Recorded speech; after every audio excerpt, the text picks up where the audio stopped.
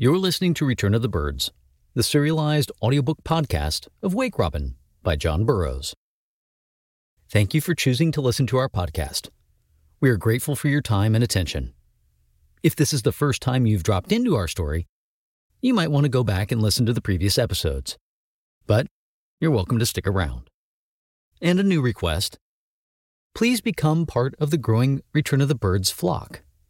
Join our mailing list at returnofthebirds.com for exclusive updates and access to our upcoming book projects.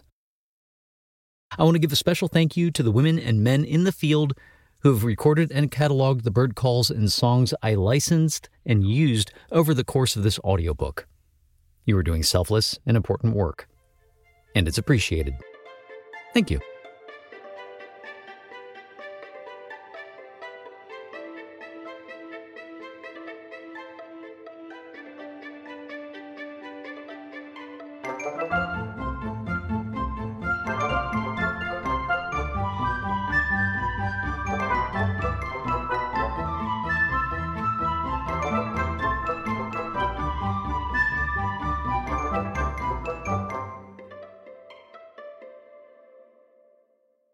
Chapter 4. Birds' Nests.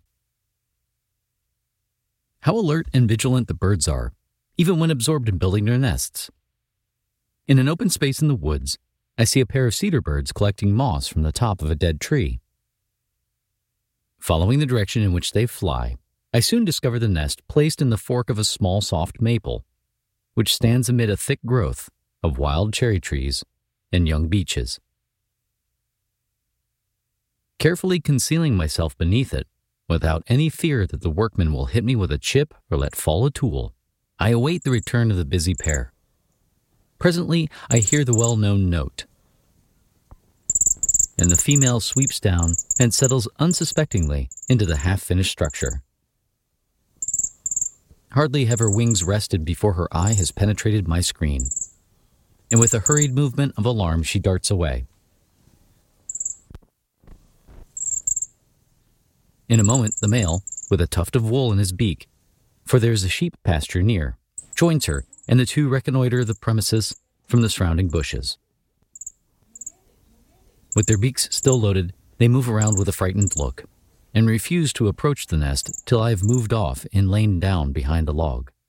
Then one of them ventures to alight upon the nest, but, still suspecting not all is right, quickly darts away again. Then they both together come, and after much peeping and spying about, and apparently much anxious consultation, cautiously proceed to work. In less than half an hour, it would seem that wool enough has been brought to supply the whole family, real and prospective, with socks, if needles and fingers could be found fine enough to knit it up. In less than a week, the female has begun to deposit her eggs. 4 of them in as many days, white tinged with purple, with black spots on the larger end. After 2 weeks of incubation, the young are out. Excepting the American goldfinch, this bird builds later in the spring than any other. Its nest in our northern climate, seldom being undertaken till July. As with the goldfinch, the reason is, probably, that suitable food for the young cannot be had at an earlier period. Like most of our common species, as the robin, sparrow, bluebird, pewee, wren, etc., this bird sometimes seeks wild, remote localities in which to rear its young. At others, it takes up its abode near that of man. I knew a pair of cedar birds, one season, to build in an apple tree, the branches of which rubbed against the house. For a day or two before the first straw was laid, I noticed the pair carefully exploring every branch of the tree, the female taking the lead, the male following her with an anxious note and look. It was evident that the wife was to have her choice this time, and, like one who thoroughly knew her mind, she was proceeding to take it.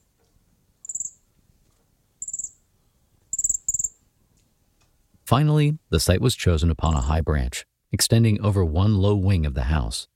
Mutual congratulations and caresses followed, when both birds flew away in quest of building material. That most freely used is a sort of cotton-bearing plant which grows in old worn-out fields. The nest is large for the size of the bird and very soft. It is, in every respect, a first-class domicile. On another occasion, while walking, or rather sauntering in the woods, for I have discovered that one cannot run and read the book of nature, my attention was arrested by a dull hammering.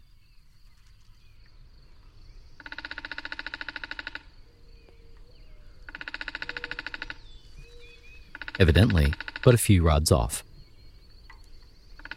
I said to myself, someone is building a house.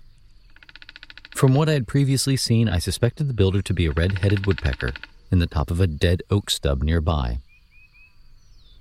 Moving cautiously in that direction, I perceived a round hole, about the size of that, made by an 1.5-inch auger, near the top of the decayed trunk, and the white chips of the workmen strewing the ground beneath. When but a few paces from the tree, my foot pressed upon a dry twig, which gave forth a very light snap. Instantly the hammering ceased, and a scarlet head appeared at the door. Though I remained perfectly motionless, forbearing even to wink till my eyes smarted, the bird refused to go on with his work, but flew quietly off to a neighboring tree. What surprised me was that amid this busy occupation, down in the heart of the old tree, he should have been so alert and watchful as to catch the slightest sound from without. The woodpeckers all build in about the same manner, excavating the trunk or branch of a decayed tree and depositing the eggs on the fine fragments of wood at the bottom of the cavity. Though the nest is not especially an artistic work, requiring strength rather than skill, yet the eggs and the young of few other birds are so completely housed from the elements, or protected from their natural enemies, the jays, crows, hawks, and owls. A tree with a natural cavity is never selected, but one which has been dead just long enough to have become soft and brittle throughout. The bird goes in horizontally for a few inches, making a hole perfectly round and smooth and adapted to his size, then turns downward, gradually enlarging the hole as he proceeds to a depth of 10, 15, 20 inches, according to the softness of the tree and the urgency of the mother bird to deposit her eggs. While excavating, male and female work alternately. After one has been engaged 15 or 20 minutes, drilling and carrying out chips, it ascends to an upper limb, utters a loud call or two,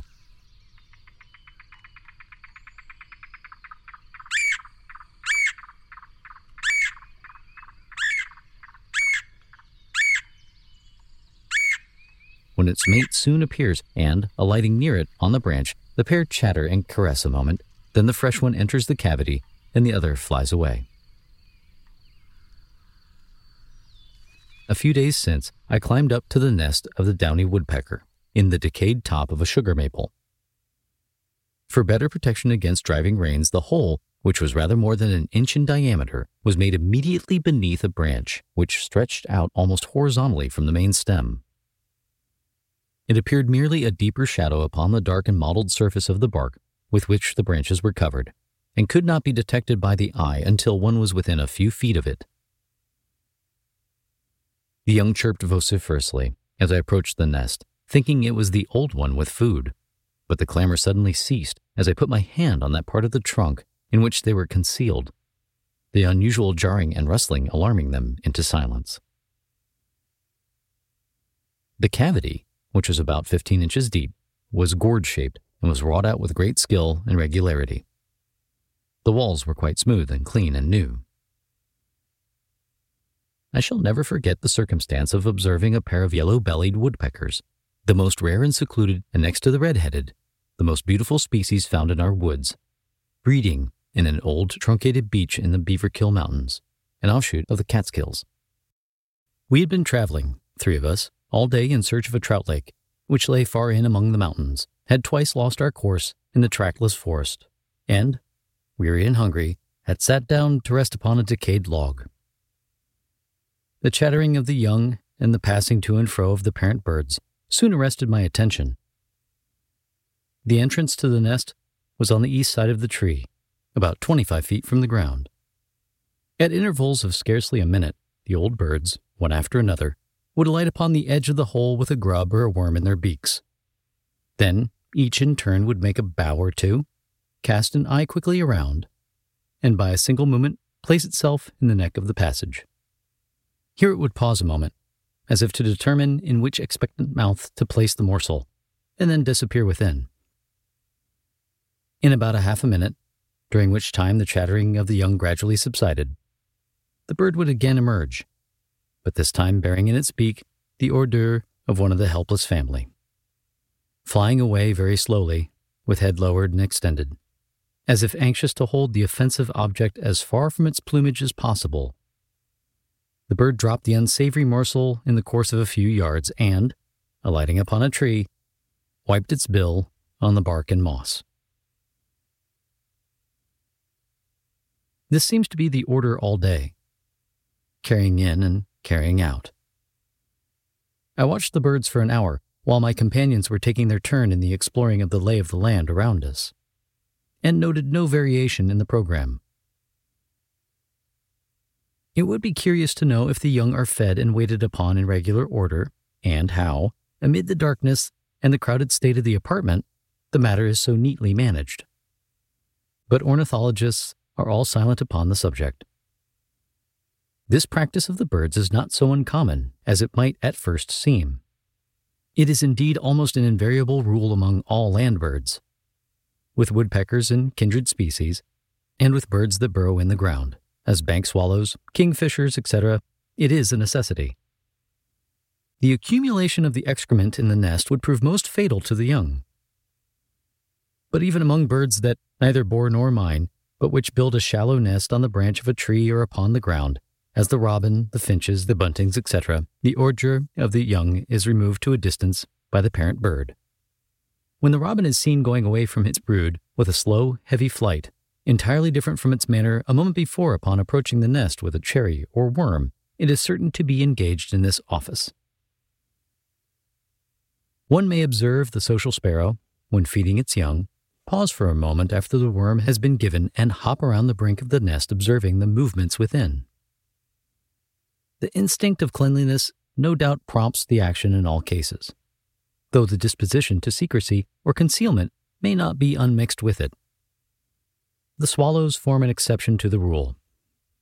The excrement being voided by the young over the brink of the nest, they form an exception also to the rule of secrecy, aiming not so much to conceal the nest as to render it inaccessible. Other exceptions are pigeons, hawks, and waterfowls. But to return. Having a good chance to note the color and markings of the woodpeckers as they passed in and out of the opening of the nest, I saw that Audubon had made a mistake in figuring or describing the female of this species with the red spot upon the head. I've seen a number of pairs of them, and in no instance have I seen the mother bird marked with red. The male was in full plumage, and I reluctantly shot him for a specimen. Passing by the place again the next day, I paused a moment to note how matters stood. I confess it was not without some compunctions that I heard the cries of the young birds and saw the widowed mother, her cares now doubled, hastening to and fro in the solitary woods. She would occasionally pause expectantly on the trunk of a tree and utter a loud call. It usually happens, when the male of any species is killed during the breeding season, that the female soon procures another mate.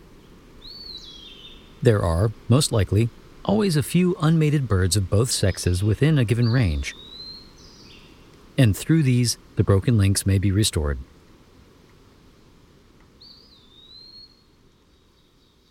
Audubon or Wilson, I forget which, tells of a pair of fishhawks or ospreys that built their nest in an ancient oak. The male was so zealous in the defense of the young that it actually attacked with beak and claw a person who attempted to climb into his nest, putting his face and eyes in great jeopardy. Arming himself with a heavy club, the climber felled the gallant bird to the ground and killed him. In the course of a few days, the female had procured another mate. But naturally enough, the stepfather showed none of the spirit and pluck in defense of the brood that had been displayed by the original parent. When danger was nigh, he was seen afar off, sailing around in placid unconcern. It is generally known that when either the wild turkey or the domestic turkey begins to lay and afterwards to sit and rear the brood, she secludes herself from the male, who then, very sensibly, herds with others of his sex and betakes himself to haunts of his own, till male and female, old and young, meet again on common ground, late in the fall. But rob the sitting bird of her eggs or destroy her tender young, and she immediately sets out in quest of a male, who is no laggard when he hears her call. The same is true of ducks and other aquatic fowls. The propagating instinct is strong and surmounts all ordinary difficulties. No doubt the widowhood I had caused in the case of the woodpeckers was of short duration, and chance brought, or the widow drummed up, some forlorn male who was not dismayed by the prospect of having a large family of half-grown birds on his hands at the outset. I have seen a fine cock robin paying assiduous addresses to a female bird as late as the middle of July, and I have no doubt that his intentions were honorable. I watched the pair for a half an hour. The hen, I took it, was in the market for a second time that season, but the cock, from his bright, unfaded plumage, looked like a new arrival. The hen resented every advance of the male. In vain he strutted around her and displayed his fine feathers. Every now and then she would make at him in a most spiteful manner.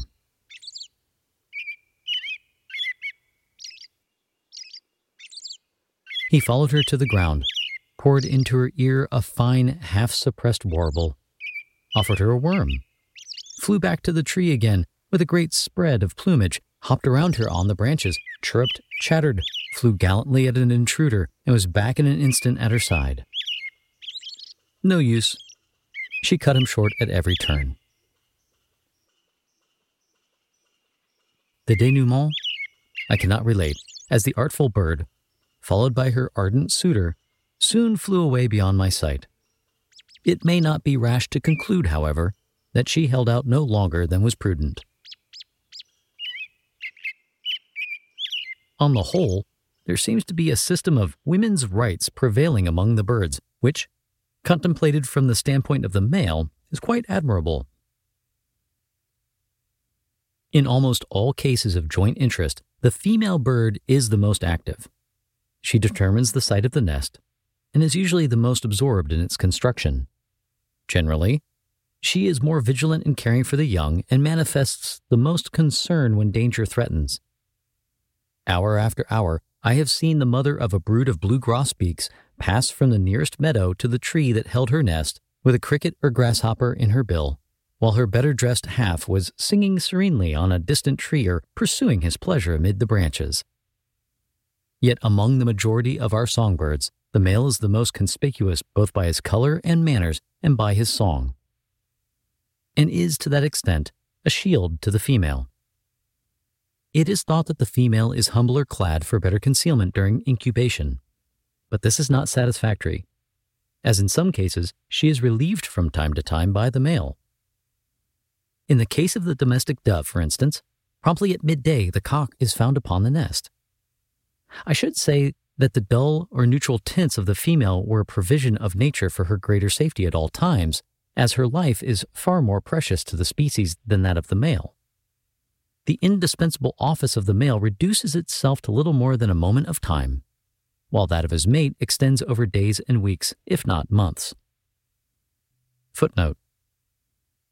A recent English writer upon this subject presents an array of facts and considerations that do not support this view. He says that, with very few exceptions, it is the rule that, when both sexes are of strikingly gay and conspicuous colors, the nest is such as to conceal the sitting bird, while, whenever there is a striking contrast of colors, the male being gay and conspicuous, the female dull and obscure, the nest is open and the sitting bird exposed to view. The exceptions to this rule among the European birds appear to be very few. Among our own birds, the cuckoo and the blue jays build open nests, without presenting any noticeable difference in the coloring of the two sexes. The same is true of the peewees, the kingbirds, and the sparrows, while the common bluebird, the oriole, and the orchard starling afford examples the other way. In migrating northward, the males precede the females by 8 or 10 days. Returning in the fall, the females and young precede the males by about the same time. After the woodpeckers have abandoned their nests, or rather chambers, which they do after the first season, their cousins, the nuthatches, chickadees, and brown creepers, fall heir to them. These birds, especially the creepers and the nuthatches, have many of the habits of the Peacidae, but lack their powers of bill, and so are unable to excavate a nest for themselves. Their habitation, therefore, is always second-hand. But each species carries in some soft material of various kinds, or, in other words, furnishes the tenement to its liking. The chickadee arranges in the bottom of the cavity a little mat of a light felt-like substance, which looks as if it came from the hatters, but which is probably the work of numerous worms or caterpillars. On this soft lining, the female deposits 6 speckled eggs. I recently discovered one of these nests in a most interesting situation. The tree containing it, a variety of the wild cherry, stood upon the brink of the bald summit of a high mountain. Gray, time-worn rocks lay piled loosely about, or overtoppled the just visible byways of the red fox. The trees had a half-scared look, and that indescribable wildness, which lurks about the tops of all remote mountains, possessed the place. Standing there, I looked down upon the back of the red-tailed hawk as he flew out over the earth beneath me. Following him, my eye also took in farms and settlements and villages and other mountain ranges that grew blue in the distance. The parent birds attracted my attention by appearing with food in their beaks, and by seeming much put out. Yet, so wary they were of revealing the locality of their brood, or even of the precise tree that held them, that I lurked around over an hour without gaining a point on them. Finally, a bright and curious boy who accompanied me secreted himself under a low projecting rock close to the tree in which we supposed the nest to be, while I moved off around the mountainside. It was not long before the youth had their secret. The tree, which was low and wide-branching, and overrun with lichen, appeared at a cursory glance to contain not one dry or decayed limb. Yet there was one a few feet long in which, when my eyes were piloted thither, I detected a small round orifice.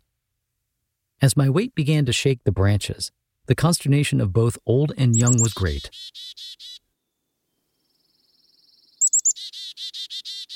The stump of a limb that held the nest was about 3 inches thick, and at the bottom of the tunnel was excavated quite into the bark. With my thumb, I broke in the thin wall, and the young, which were full-fledged, looked out upon the world for the first time. Presently one of them, with a significant chirp, as much as to say, "It is time we were out of this," began to climb up toward the proper entrance. Placing himself in the hole, he looked around without manifesting any surprise at the grand scene that lay spread out before him. He was taking his bearings, and determining how far he could trust the power of his untried wings to take him out of harm's way. After a moment's pause, with a loud chirrup, he launched out and made tolerable headway. The others rapidly followed. Each one, as it started upward, from a sudden impulse contemptuously saluted the abandoned nest with its excrement.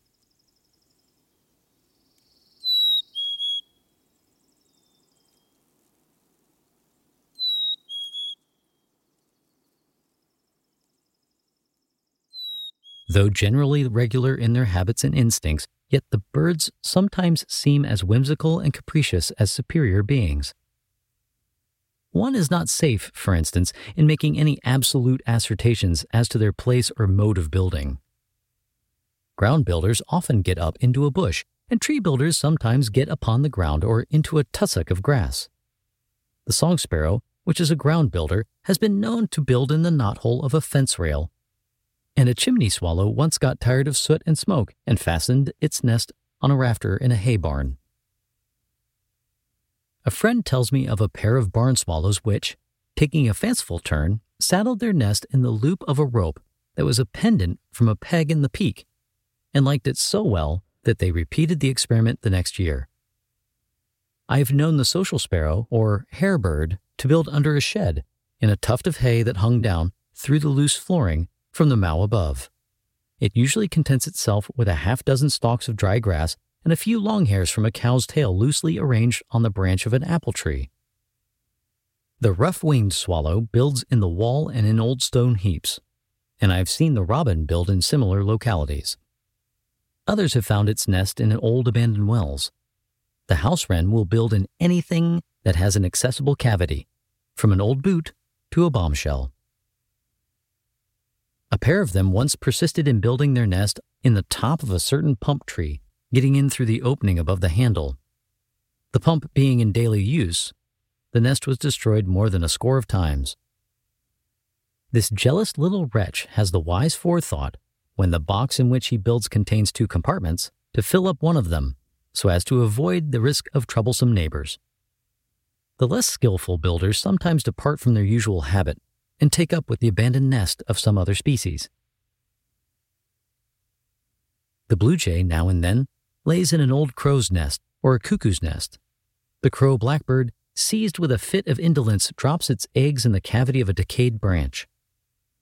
I heard of a cuckoo that dispossessed a robin of its nest, of another that set a blue jay adrift. Large, loose structures, like the nests of the osprey and certain of the herons, have been found with half a dozen nests of the blackbird set in the outer edges like so many parasites, or, as Audubon says, like the retainers about the rude court of a feudal baron. The same birds breeding in a southern climate construct far less elaborate nests than when breeding in a northern climate. Certain species of waterfowl that abandon their eggs to the sand and the sun in the warmer zones build a nest and sit in the usual way in Labrador. In Georgia, the Baltimore oriole places its nest upon the north side of the tree.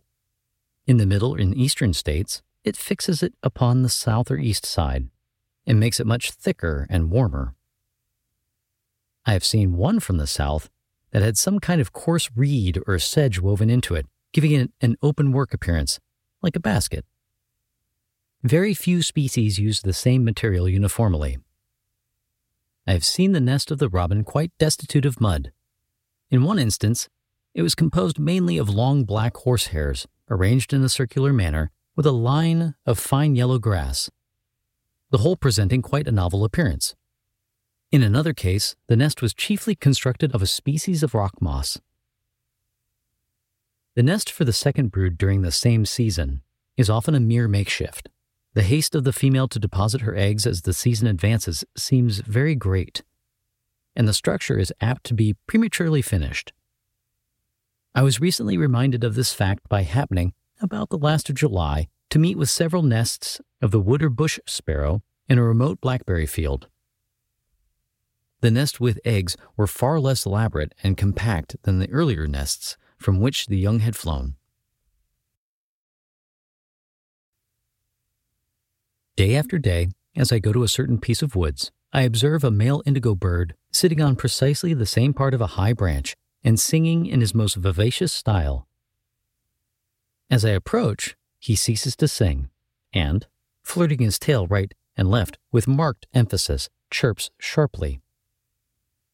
In a low bush nearby, I come upon the object of his solicitude. A thick, compact nest composed largely of dry leaves and fine grass, in which a plain brown bird is sitting upon 4 pale blue eggs. The wonder is that a bird will leave the apparent security of the treetops to place its nest in the way of many dangers that walk and crawl upon the ground. There, far up out of reach, sings the bird. Here, not 3 feet from the ground, are its eggs or helpless young. The truth is, birds are the greatest enemies of birds, and it is with this reference to this fact that many of the smaller species build. Perhaps the greatest proportion of birds breed along highways.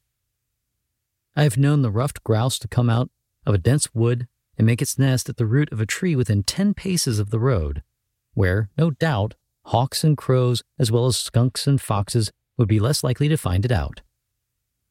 Traversing remote mountain roads through dense woods, I have repeatedly seen the veery, or Wilson's thrush, sitting upon her nest so near me that I could almost take her from it by stretching out my hand. Birds of prey show none of this confidence in man, and when locating their nests, avoid, rather than seek, his haunts. You listen to Return of the Birds, a serialized audiobook podcast of Wake Robin, written by John Burroughs and read by Peter Medic with bird vocalizations courtesy of the Macaulay Library at the Cornell Lab of Ornithology. Recording, editing, and post-production by 44 by... Is it 44 or 44? Recording, editing, and post-production by 44 from 26 in Bellingham, Washington. Post-production and mastering by Counterweight Creative.